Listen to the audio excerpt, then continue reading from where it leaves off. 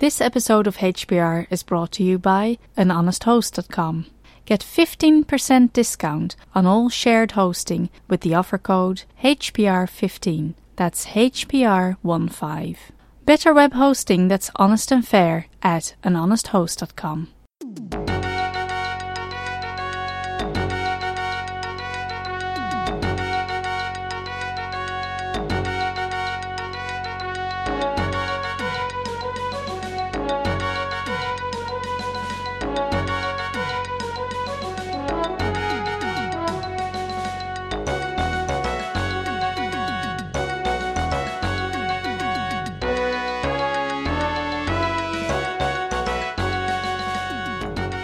Hello, Hacker Public Radio listeners.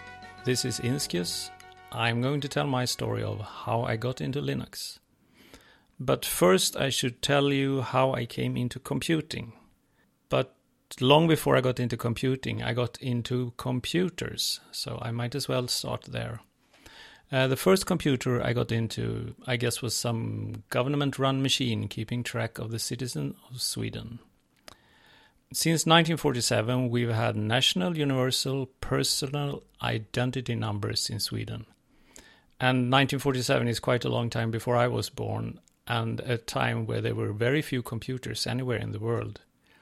Nowadays, these identity numbers are used everywhere. Basically, they work as primary keys in databases and across databases. Register yourself as customer in a shop or on a site, and you just leave your identity number, and they usually can retrieve your address, check your creditability, etc., etc. There is no escape. So I got into computers from a very early age. Someone else did the computing, though on my data. The time I was born, which was in the early 60s, I suppose these different registers, etc., databases were actually in computers to a large extent. I'm not sure, so I can't give you the exact year when I got into a computer the first time. Incidentally, a computer is not called a computer in Swedish, but datamaskin, which literally means data machine. Though these days we call it dator. But the name in Swedish does not give any association to computing anything. I think we are more than ever on this track of being computed by something or someone else. Fast forward from my childhood, I suppose I was a typical person growing up in the 60s and 70s, of course hearing about computers, but hardly ever seeing one, except on TV and film. I remember that in school, maybe around 1975, we did a study visit to the local car factory and saw their computer department. There were machines with visible magnetic tape drives, which was that typical look of a computer that you had seen on TV. The guy working at the computer department also proudly displayed disk memories that were so fast. That was understandable for us, the analog teenagers, since we had vinyl LPs and singles and cassette tapes, so we could understand the different access methods between tape and disc. The computers were big machines in cool rooms, and compared to a factory, workshop or an office, the computer room was a kind of odd place. I also remember seeing punch card machines and telex machines when I visited my parents' workplaces, but I've never used any of those older types of technology. I remember my younger brother borrowing a Pong console from a friend sometimes in the 70s, I think. And Pong was quite fascinating, but not that exciting, to be honest. I didn't think so. And I don't think we saw it as a computer. It was more of a gadget connected to the TV. And back then I didn't know anyone who had the early PCs, like, for example, the Apple II or game consoles. In Sweden there was a popular computer called ABC-80, built by the television manufacturer Luxor. And they jumped on the fast expanding home computer market, though most people did not have a computer. I had no interest in computers, maybe because no one ever showed me anything fun or constructive to do with them. So I came into computing not from an interesting technology or programming or anything, but rather from utility. And that is, of course, what most people do, I think. And back in the 70s and 80s, it was people came into computing, for example, for accounting or document processing. That was what brought non-geeks to the personal computer. So before I had a computer, I edited my texts, which were like essays or reports or something, the old-fashioned way. I wrote by hand and literally cut and pasted together pieces of paper in order to reorder the text. So I usually started writing a draft with pen and paper. And when I rearranged them a bit and changed around, they were rather messy, so I wrote a new draft with pen and paper. It was kind of a good way to edit because one could spread out a large number of notes and pages on, say, a big table and get a great overview. I don't think I can get that great overview even on like a 22-inch screen today. And those documents were about 5 to 15 pages long, so they were not books and they were not letters. I never made the first draft on a typewriter as I was not a good typist. And to this day, I still don't know how to touch type, I must confess. So after all this cutting and reordering, I wrote it out on a typewriter, and we had correction fluid, I think it's called in English. We called it after the brand that was everywhere, Tippex. And we call it Tippexing when we paste it over with this white fluid on the text and rewrote it on the typewriter. And maybe I even had to do another cut and paste and write it out on typewriter one more. It was kind of awkward way of working, and especially if there were footnotes and so. But if the text was okay and it was possible to photocopy it and it looked nice for handing out at seminars, etc., then that was the final version. In 1987 or 88, I got access to a computer at the department where I was a student. And that was helpful for editing text and lists of references. Footnotes were easy to create. So that was my first time I used a computer. And I was writing a sort of thesis, and I realized that the computer would help me a lot. So that's how I entered computing, word processing and printing. And I was a lousy typist, so I wrote the first drafts on paper, pen, etc. And then I borrowed the computer and wrote down the latest version of a chapter or something on my own personal floppy disks. There were 540k floppy, those soft floppy disks. So I was kind of straggling between like old technology and new technology. It was like transition time between writing by hand, typewriting, and word processing on a computer. And I think many of my colleagues and friends did just that back then. They first wrote by hand and then they put it into the computer. The computer room at my department back then had 1 or 2 IBM portable PC. That was the model it was called. And they also had a few compact Macs, Mac Plus and Mac SE, which was a Mac with 2 floppy drives.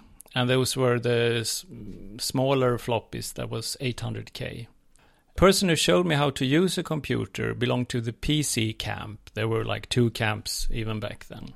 So I was talked out of using Macs, which anyway looked like toys. Grown-ups should of course use IBM and MS-DOS, not toying around with those silly little Macs. So I spent a few months at that IBM portable with 2 floppy drives, writing in WordPerfect. I learned to hate it. Jumping around in text with arrows was counterintuitive for someone used to the old analog way of putting my pen directly at the place I wanted to write or wanted to erase something. And I also starting this IBM computer was quite annoying. I had 2 floppies, and one was at drive A, one was drive B, and I was going to give some commands to just get the thing started. And for a non-geek like me, that was not fun. The paper I wrote, or essay, or whatever we would call it, may it rest in peace. It turned into 70 pages, including references, so it was still way better to write it on a MS-DOS machine in WordPerfect than in writing by hand and typewriting it. But it was still rather frustrating. I saw other students and faculty that shamelessly worked at those toys called Macs, and they seemed perfectly happy. The screen was much smaller, but it was a lot better. It displayed black text on white background, just like paper, and the MS-DOS was, of course, black background and white text, and a little bit of color. And the Mac had a mouse and a desktop, as it was called. It made more sense to me, an analog-minded person with no pretensions of becoming computer savvy. And the Macs also had those better floppies. And the Mac users also had an image writer too. There was a matrix printer that printed out the fonts. How awesome wasn't that? Later, that department I was at got a laser printer connected to the network, so we all could get those really fancy printouts. And that seemed like magic almost.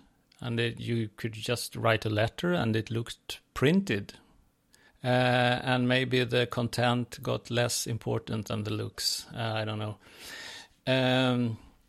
Later that year, still 1988, I bought a Mac Plus. It was rather expensive, but students and teachers could buy at half price. But still, compared to what we get now for the same amount of money, it was very expensive. But I could do some work from home and bring a floppy to the department to print out. I didn't have a printer. The operating system of that Mac Plus was System 5.0, and there was no such thing as Mac OS back then. It was just called System. And a copy of HyperCard was included with every Mac, but I only had 1 megabyte of RAM, so I couldn't run it. And I used Microsoft Word 3.0, I think it was, for word processing. And it was a great application. And I used Word for many years. So, from 1988, well, apart from the Word part, I was one of those so-called fanatic Mac users that people that use DOS and Windows usually called us fanatic. So, I suppose because we were just stubborn. I studied and worked at some mixed Macs Windows places over the years, and there were always some who tried and also often succeeded in routing out everything not Windows. I've also seen that in the schools my children have attended, and I suppose most of you have had the same experience. I did not learn anything about free software in those years, but I learned much about the evils and the sheer stupidity of monopoly. There were, of course, fanatic Mac fanboys, but I often felt the Windows users were the more fanatic, i.e. narrow-minded. So my family was a Mac-only household from the late 80s up until the mid-2000s. And work at school, we all had to use Windows at times. I used almost every Macintosh operative system version from System 5 up to Mac OS X 10.6. And I even got a copy of the public beta of Mac OS X, which was the first version they issued, which actually cost money, and it was sent on CD. I still think I have that CD. And it cost money, which was quite greedy of Apple, but they were still in rather dire economic straits back then, I think.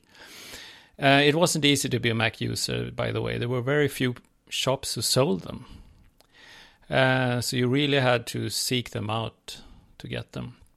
The internet I didn't have at start, of course, but I first used it in 1994, I think, but then only as email at my work. And I got internet access in my home in 1997, I think. It was a 33K modem, and Netscape Communicator, was that the name of the browser back then? 3.0. I remember you had to buy Netscape, but usually you got it if you got some kind of contract with the ISP. And I even started doing some HTML. That was not programming, but it was kind of editing the looks of text. So that was what I've done even with pen and paper, in a sense, a long time ago.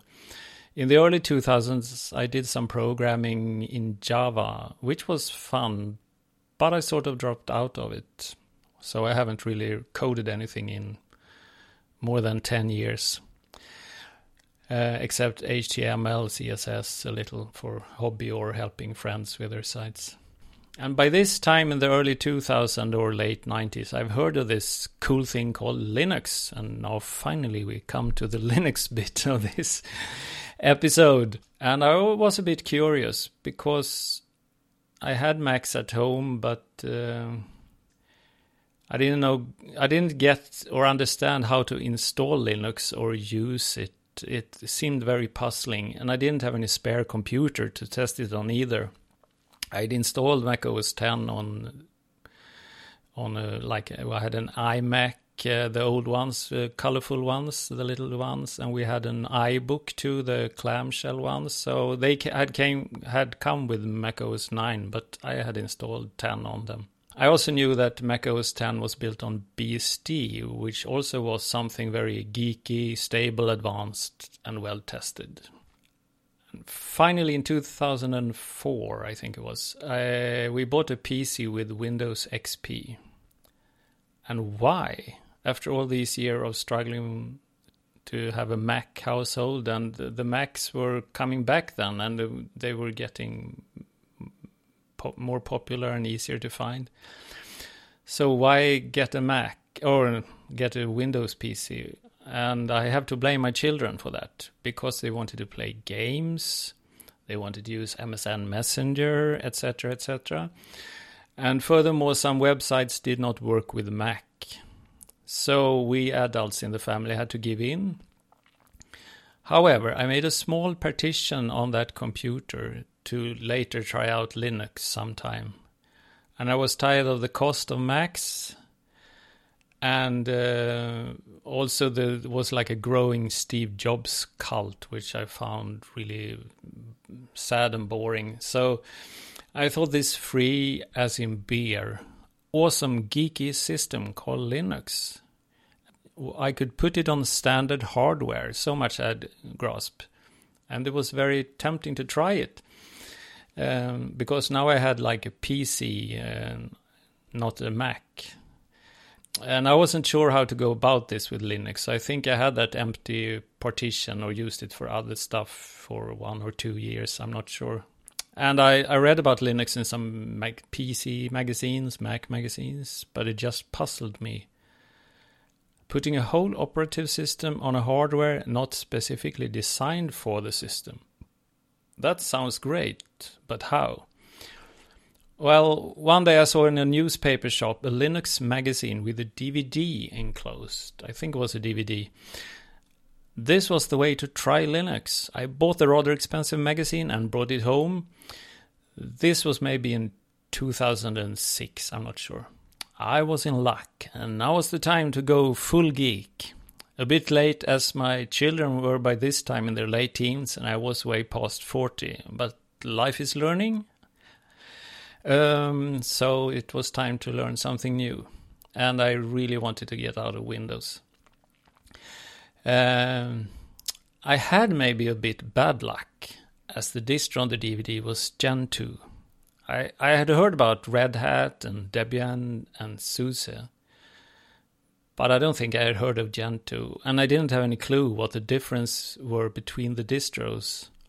They were all called Linux, so the difference was probably mostly cosmetic, right?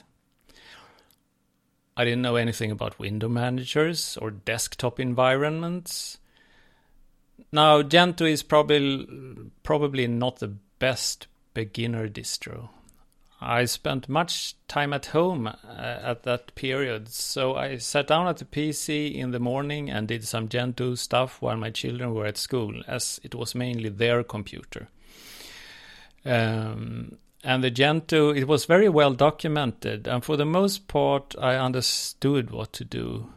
But I had to compile everything, and it took a long time. I set the computer to compile and see the rush of text on the screen, and I felt like a true geek. And while that Pentium 4 PC was chugging along compiling, I did some work on a Mac or did something else in the house or something.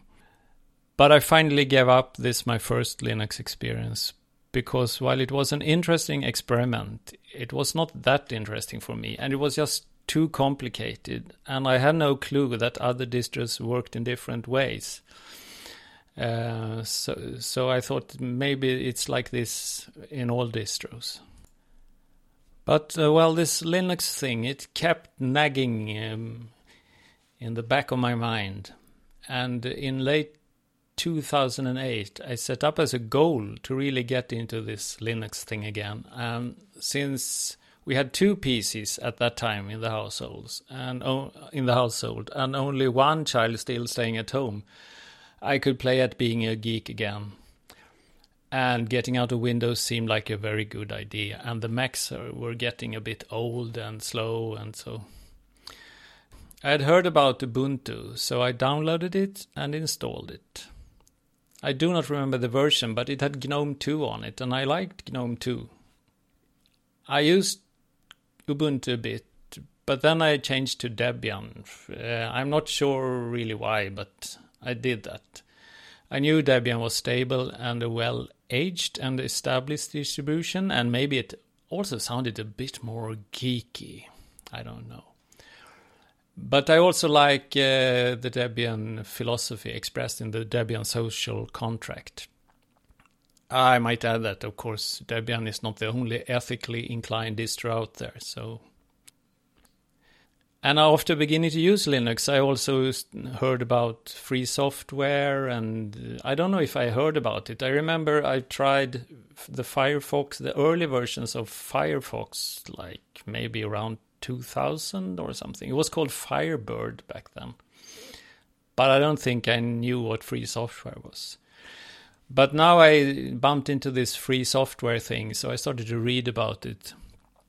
And I realized it's very important. And maybe my experience being a very minority Mac users in what for a long period was a practical monopoly on personal computers maybe helped me appreciate the fact and the principle of free software.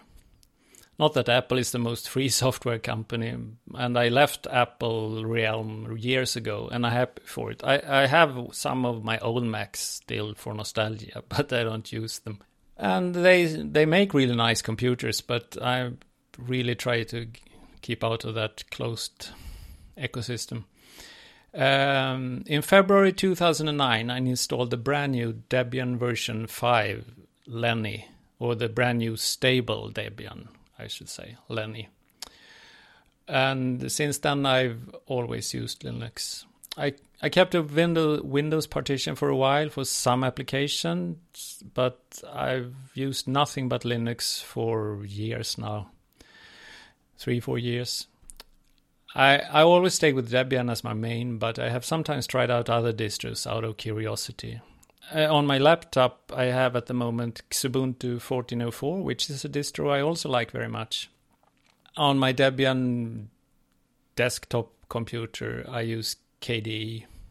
It's all about personal preferences. We have a tremendous amount of choice, and one can go for easier distros to use and install, or one can go for some more demanding but maybe also configurable. There are distros and desktops and applications for every taste. So I'm mainly just a desktop user. I do not sit in the terminal all day, and I don't sit by the computer all day either. I think the most important thing for me about Linux, or GNU Linux, is software freedom. I use only free software on my main machine, and I recently installed OpenWRT on my router. And if I buy hardware, I try to check if it works with free software.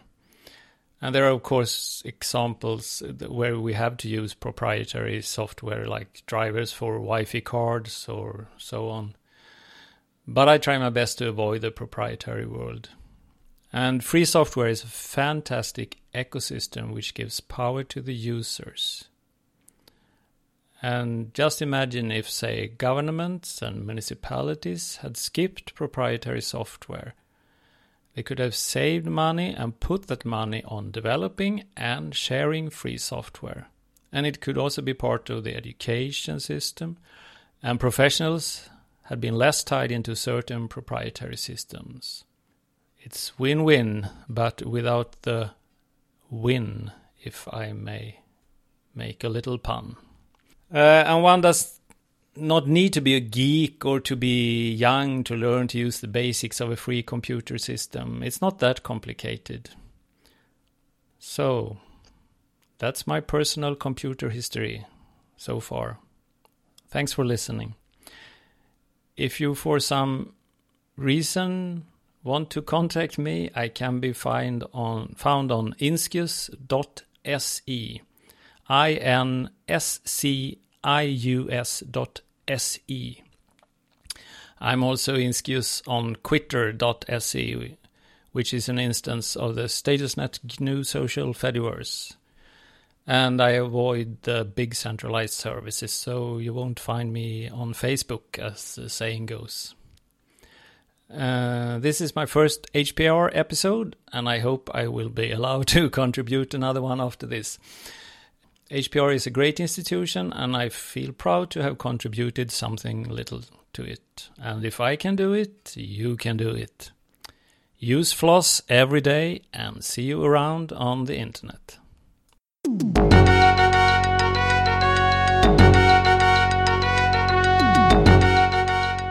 You've been listening to Hacker Public Radio at hackerpublicradio.org. We are a community podcast network that releases shows every weekday, Monday through Friday.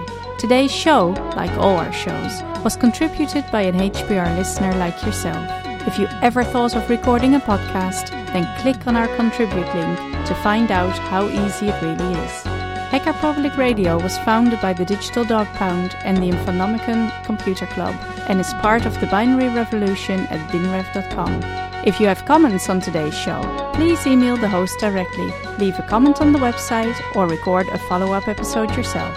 Unless otherwise stated, today's show is released under a Creative Commons Attribution Share Alike 3.0 license.